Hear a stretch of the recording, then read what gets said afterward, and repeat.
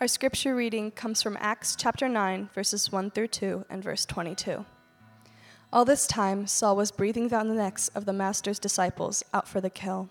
He went to the chief priest and got arrest warrants to take to the meeting places in Damascus, so that if he found anyone there belonging to the way, whether men or women, he could arrest them and bring them to Jerusalem. Then skipping down to verse 22, we read these words after several days later. But their suspicions didn't slow Saul down for even a minute. His momentum was up now, and he plowed straight into the opposition, disarming the Damascus Jews and trying to show them that this Jesus was the Messiah. This is the word of the Lord. Well, good morning. Good to see you all.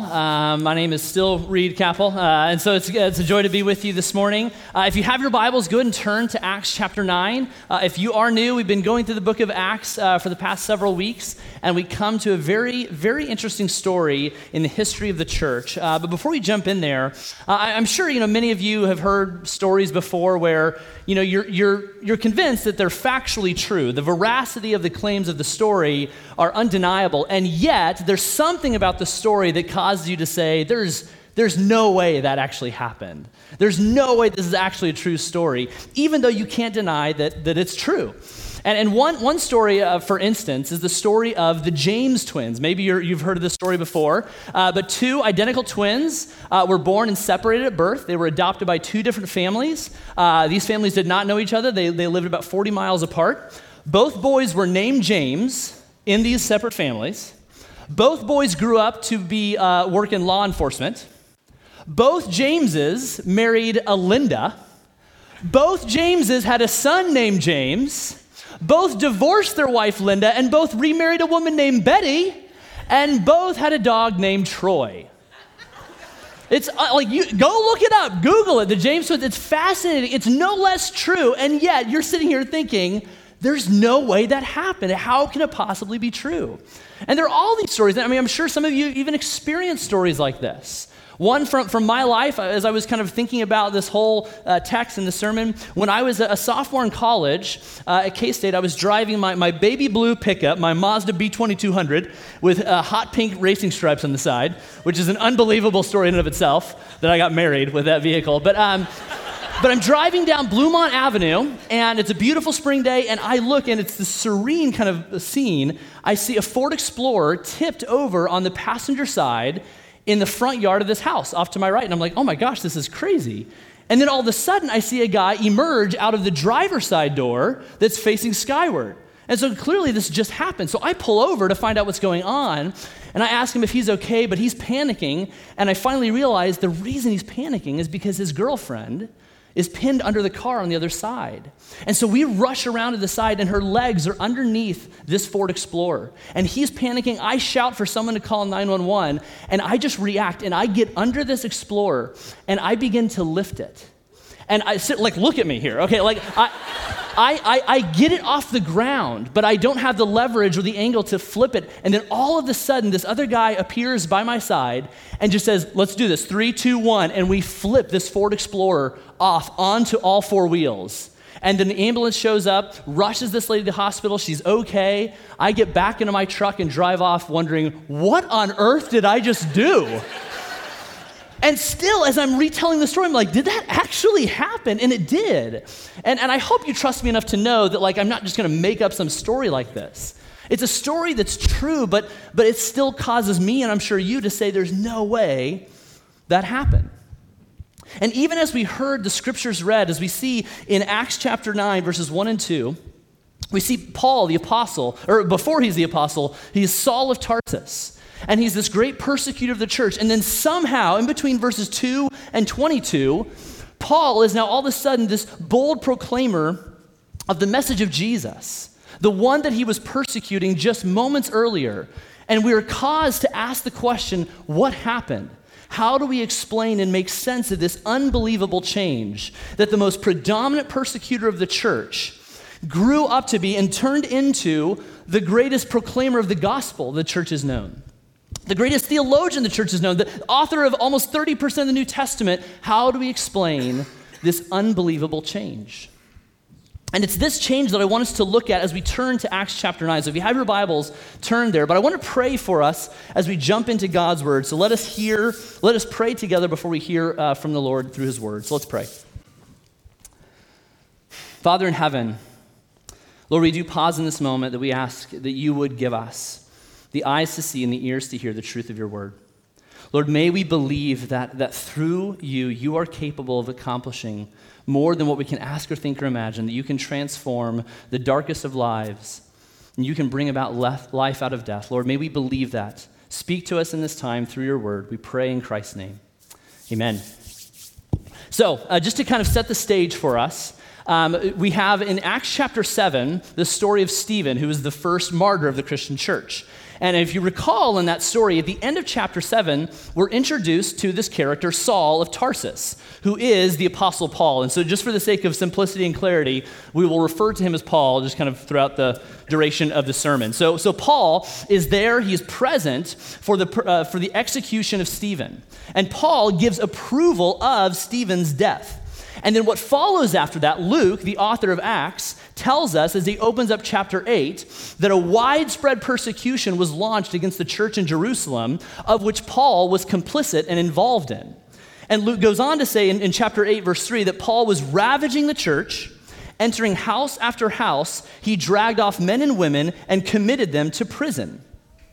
So when we're talking about the story of Paul's conversion, it's a great understatement to say this is the story of Paul's conversion from Judaism to Christianity. Because Paul was not just disinterested in Christianity. Paul was not just a strong critic of Christianity. Paul was, in many ways, seen by the early church to be a terrorist. Because, his very breath, as Luke says, brought about death and murder. This man was very much a great threat to the early church. And so as Luke is telling us the story of Paul, this terrorist, he is sent, he basically finds out the names of some Christians in Damascus, and he heads that way so that he can kind of crack some Christian skulls and throw them in prison. And on his way, there is this radical encounter that Paul has with the risen Christ Jesus. And the words are recorded for us in in Acts chapter 9 by Luke's words, and he says this. Now, as he, referring to Paul, as he went on his way, he approached Damascus, and suddenly a light from heaven shone around him. And falling to the ground, he heard a voice saying to him, Saul, Saul, which is Paul, why are you persecuting me? Now, clearly, Jesus is trying to get Paul's attention here. He's trying to awaken him to the reality that Paul's pathway towards righteousness is actually not the path that God wants for him. And it's hard for us to see in our English translations, but when we see that repetition of Paul's name, it's not God shouting. It's not Jesus shouting or yelling at him out of anger. It's not a threat. It's the difference between if I'm trying to get my child's attention, when I say like, Pearl, Pearl, it's different from shouting with a sense of urgency or anger or frustration. There's a difference between that and me saying, oh, Pearl, Pearl. And that's the tone that Jesus is expressing towards Paul in this moment. It's a tone of tenderness. It's a tone of compassion. He is pursuing Paul in this moment. And so we see the compassion of Jesus even towards this great enemy of the church at this time. But in addition to that, we also see the compassion of Jesus as he identifies, I don't know if you noticed that, he identifies with the very church that Paul is persecuting. Did you see that in verse 5? It says, and he said, this is Paul speaking, who are you, Lord? And Jesus said, I am Jesus, whom you are persecuting. Jesus so identifies with his bride, the church, that to persecute the church, to persecute Christians, is to persecute and to attack Jesus himself. And yet, Paul is utterly blind to how his religious behaviors are self-destructing, how his religious behaviors are actually keeping him away and apart from the very God he thinks he's worshiping and being obedient to. It is Paul's religious blindness that is keeping him from seeing clearly. And oddly enough, what does Jesus do? He blinds Paul physically to awaken him to his religious blindness that is keeping him from the truth. Now, the story goes on where we see Jesus coming in a vision to another disciple by the name of Ananias. And this is a different Ananias from the one that we learned about earlier in Acts. And so Jesus comes to Ananias in a vision and he tells him, I'm going to send Paul your way, and I want you to pray for him and heal him. To which Ananias essentially responds by saying, I beg your pardon? Because he's well aware of who this guy is. He knows who Paul is. He recognizes the authority and the threat that he poses against the church at this time. And Ananias, he responds by saying, Lord, I have heard from many about this man, how much evil he has done to your saints at Jerusalem. And here he has authority from the chief priests to bind all who call on your name. So, basically what Jesus is saying to Ananias, he's saying, Ananias, take this T-bone steak necklace around your neck and go play with this Rottweiler over there. Like, that's what he's inviting him to do. He's sending him into a very dangerous situation. And Ananias recognizes that. And he's like, do you realize who this guy is and the authority and the power that he has? But I love how Jesus responds. In verse 15, he says, go, for he, referring to Paul, he is a chosen instrument of mine to carry my name before the Gentiles and the kings and the children of Israel. Essentially what Jesus is saying is like, yes, I recognize the authority that you think Paul has, but I've got this, Ananias. He is actually a part of my plan. He will submit to my authority. Trust me, I know what I'm doing. This Rottweiler I'm sending you to will actually be a part of my mission in this world. And so Ananias, he trusts Jesus, and he moves forward, and he goes and he encounters Paul, and he prays for Paul, and I'm sure as he lays his hands on him, his hands are trembling in fear, knowing the one that he's praying for. But notice how Ananias greets this supposed enemy of the church. In verse 17 it says, and laying his hands on him, he said, Brother Saul, the Lord Jesus, who appeared to you on the road by which you came, has sent me so that you may regain your sight and be filled with the Holy Spirit. So Ananias calls Paul, the persecutor of the church, the hater of everything Jesus, he calls him brother. The very man who wouldn't have thought twice about throwing Ananias' own brother into prison for believing in Jesus. And Ananias calls him his brother. And as Luke continues the story of this unbelievable change, we see that Paul is radically altered. As we see in verse 20, it says, and immediately he proclaimed Jesus in the synagogue, saying, he is the Son of God. Which is just, again, if you've grown up in church, maybe you've heard this story, you're familiar with it, but it is no less unbelievable. It's just, how do we make sense of it? What account can be given to explain how this great enemy of the church is now one of its greatest advocates, one of its greatest preachers, will but becomes one of the greatest theologians, missionaries, and church planters in history? It's truly shocking. And the shock of this actually doesn't fade very quickly. As we know about Paul's kind of ministry timeline, we can gather it from other letters that he's written, we know that after his conversion, he went up to Jerusalem about 3 years later. So 3 years have passed since this miraculous, unbelievable change, and yet the disciples still don't believe that he's legitimate. It's like, I think that you're a spy. I feel like they don't buy his real change. In verse 26, it says, and when he had come to Jerusalem about 3 years later, he attempted to join the disciples, and they were all afraid of him. They were still not buying it, for they did not believe that he was a disciple. And really, you can't blame them for having this kind of questioning, this reluctance to embrace him as a brother. Because, more than likely, Paul is complicit and responsible for the imprisonment and potentially the execution of some of their friends and family members. And so even if they do believe that he actually has been changed by Jesus, how hard is it to embrace him and extend a hand of fellowship, invite him to the dinner table as a brother, knowing what he has done? And yet there's still no denying the fact that this man whose very breath brought about threat and murder, as Luke records for us, is in this time with his breath proclaiming the goodness, the good news of Jesus being the Son of God, that he is the Messiah sent from God to be the forgiveness of our sins. And Luke, as he concludes this story of Paul's conversion, we see this kind of beautiful picture that's kind of a summation or a completion in some ways of what Jesus promised in Acts 1. But in verse 31, it says, "So the church throughout all Judea and Galilee and Samaria had peace, and it was being built up. And walking in the fear of the Lord and in the comfort of the Holy Spirit, the church, multiplied." Now this story is unbelievable. And while it's no more powerful than the story that we looked at the story of the resurrection, the story of Jesus defeating death, obviously the resurrection is more powerful. But there's a sense in which Paul's conversion, it creates a sense of plausibility for us that belief in Jesus is possible. I mean, how do we explain the transformation of Paul of Tarsus? This guy going from the greatest persecutor of the church in this time to one of the greatest proclaimers of the gospel. How do we make sense of it?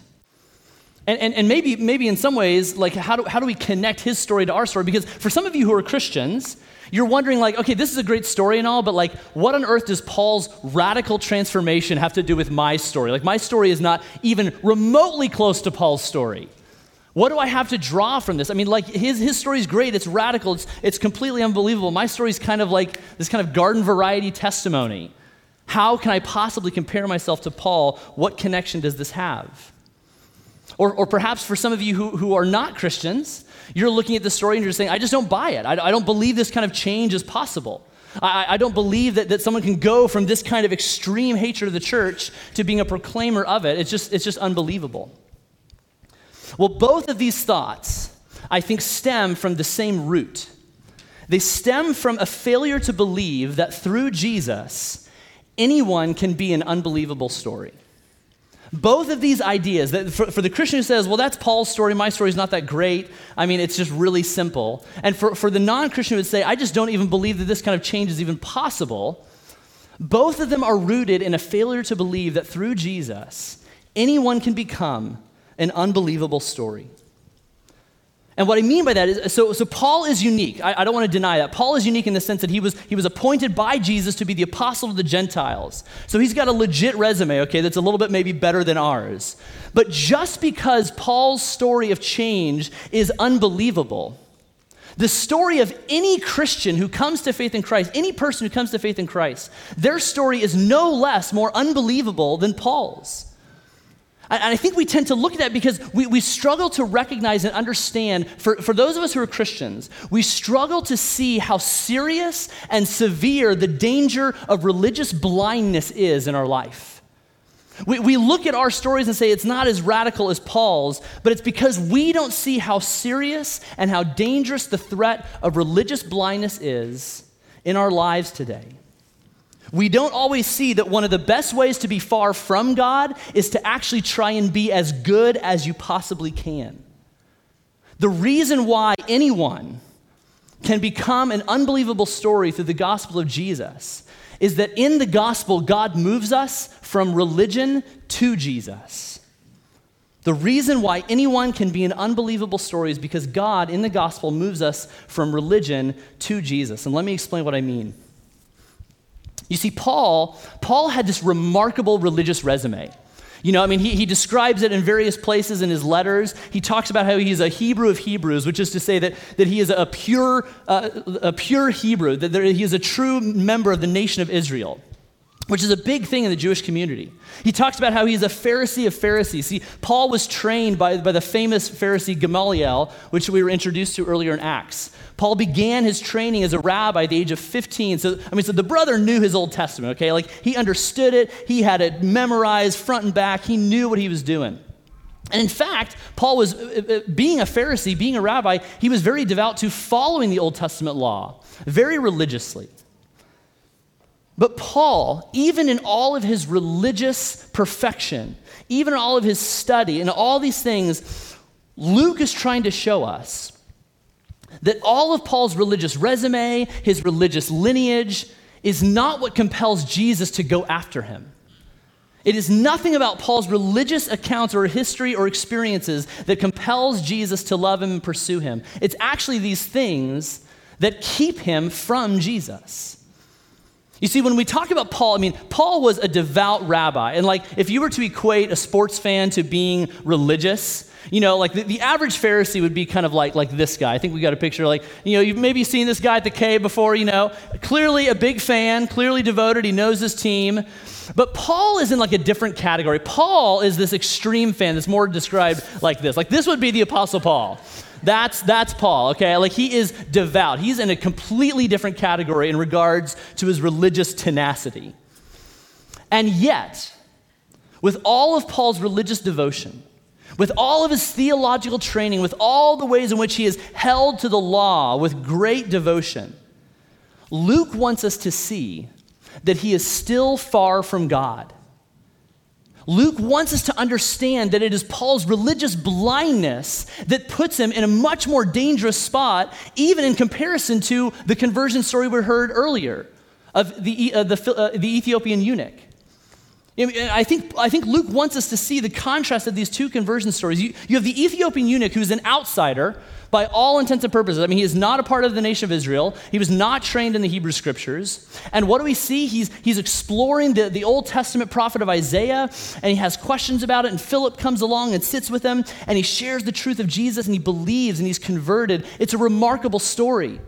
But then it's contrasted with Paul's conversion. And what does Jesus have to do to get a hold of him? He has to use a laser light show just to wake up this guy and help him understand that his religious blindness is what has kept him from the truth of the God that he thinks he's worshiping. But again, Jesus didn't make himself known to Paul because of Paul's religious resume, because of Paul's religious lineage. It's not because, man, Paul, you've studied the Bible really well. Man, Paul, you come from a long line of believers. I want you to be a part of my plan. But rather, Jesus' pursuit of Paul is in spite of all of his religious activity. There is nothing about Paul's religious family tree, his religious practices, his religious education that compelled Jesus to so tenderly pursue him. In fact, it is these very things that Paul boasts in that keeps him from Jesus. And this is true for us today. When we think about religious people today, and this may speak to some of us in this room, I don't doubt that it does. We tend to mistake religious activity with genuine affection and faithfulness to God. We tend to think that because I do all these things, because I've memorized Scripture, and because I come to church every single Sunday, and because I've done all these things, that God now has extended favor towards me, and that is the basis upon which I am loved and forgiven and called a child of God. And the dangerous truth that we convince ourselves in telling us that is that we put all of the effort on us, when that is actually the thing that keeps us far from God.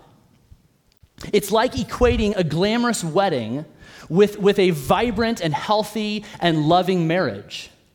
As glamorous as the wedding and the reception and the ceremony may be, as much as there's the display of romance, that does not mean that the marriage will be fruitful. That it doesn't prove that it will be rooted in love. It does not prove that there is a commitment and a covenant. Perhaps the concern that I have, or the concern that I do have for us, is that some of us are in the same situation as Paul, blinded by our religiosity, thinking that it is our religious behavior that gets us into a status of being loved and forgiven by God, when in fact, that's actually the thing that keeps us from him. Tim Keller, in his book, The Prodigal God, he puts it so well. He says, we use God for our own self-centered ends, rather than loving, enjoying, and serving him for his own sake. This means that you can rebel against God and be alienated from him either by breaking his rules or by keeping all of them diligently. It's a shocking message. Careful obedience to God's law may serve as a strategy for rebelling against God. The reason why anyone can be an unbelievable story is because God is the one who brings about the change and not us. It is not through our religious effort. It is not through our amazing lineage of family members who have been Christians for a long, long time. if that is kind of how we think, if we think that the reason why God loves us and forgives us and accepts us is based on our religious activity, we are in serious danger of being far from God because we are religiously blind.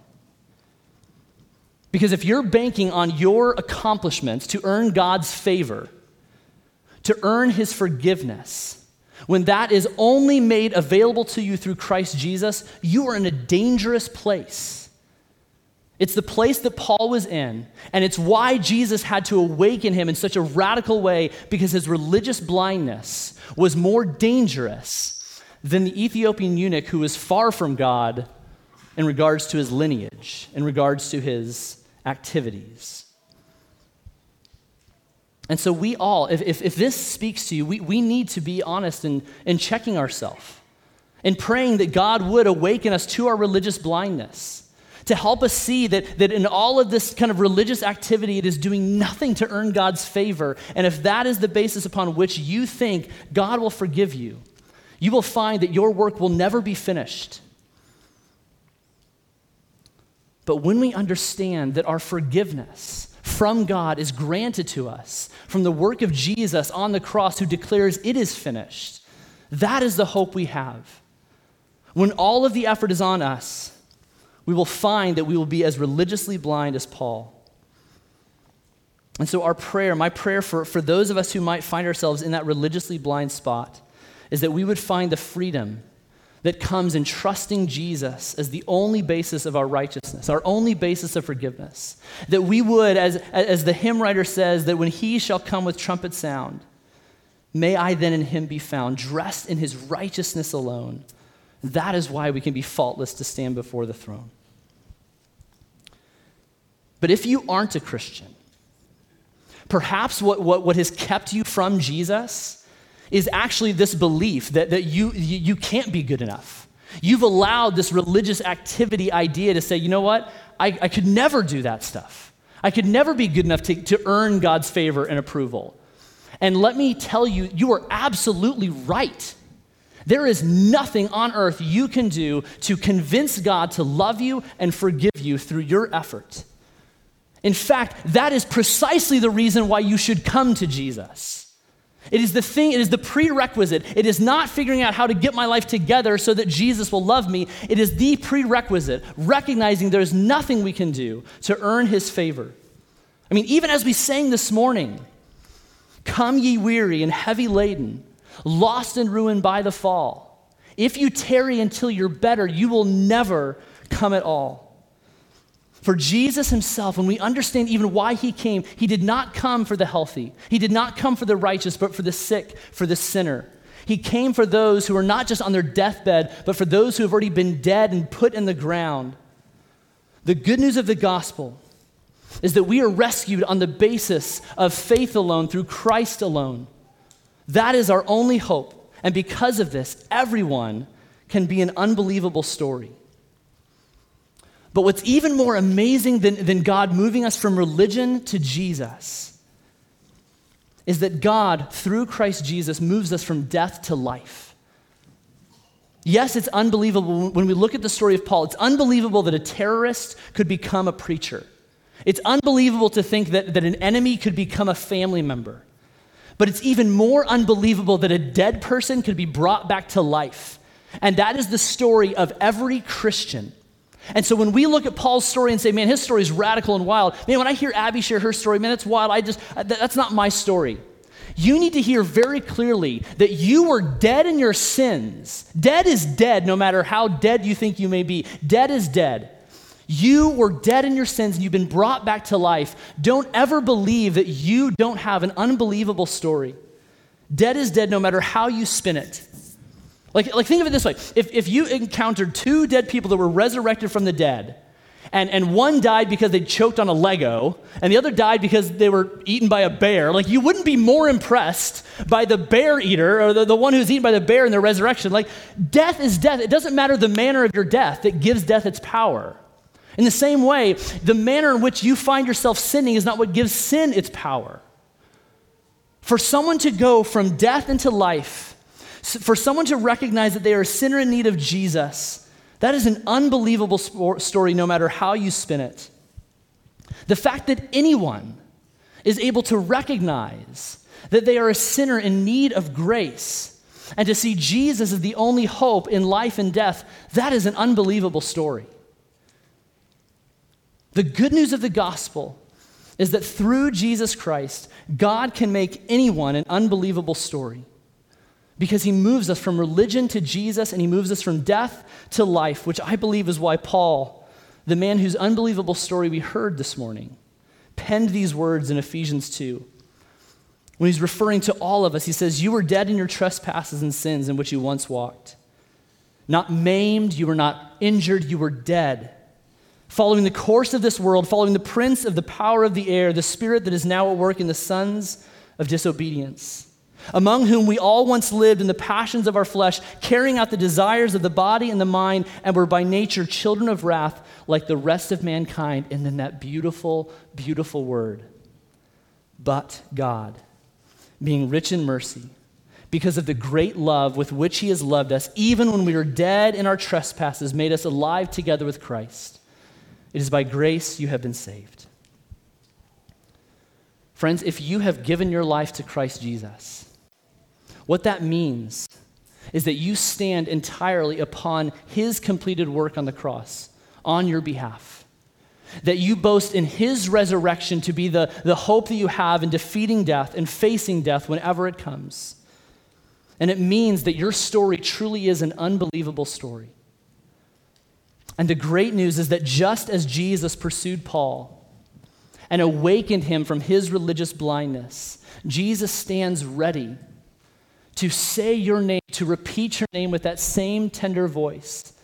He stands ready to forgive you, to move you from death to life, to move you from religion to Jesus. The question is, are you ready to let him make you an unbelievable story? Let's pray.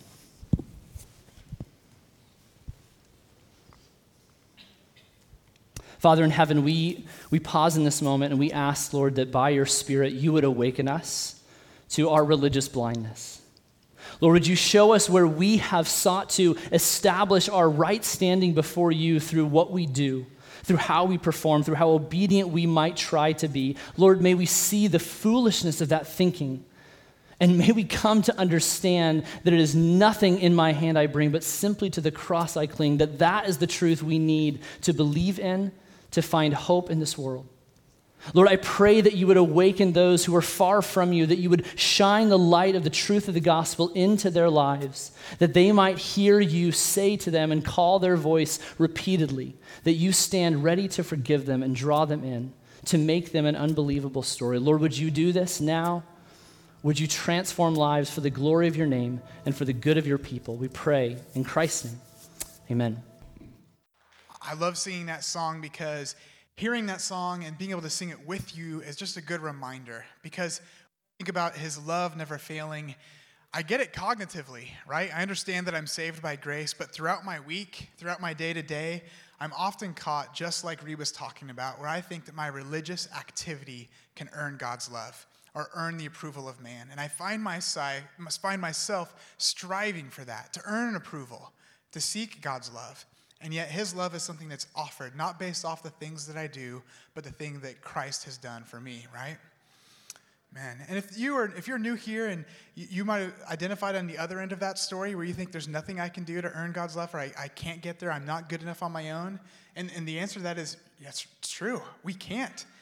There's nothing we can do, but Christ has done something for us. And if you'd like to talk more about that, Reed's going to be in the back. He'd love to talk with you, or I'll be up here up front. We'd love to talk more. But it's in light of that reality that I want to give our benediction, our good word for the road. So hear these words from the Apostle Paul written in Galatians. He says, "I have been crucified with Christ. It is no longer I who live, but Christ who lives in me. And the life I now live in the flesh, I live by faith in the Son of God, who loved me and gave himself for me." Amen. Go in peace.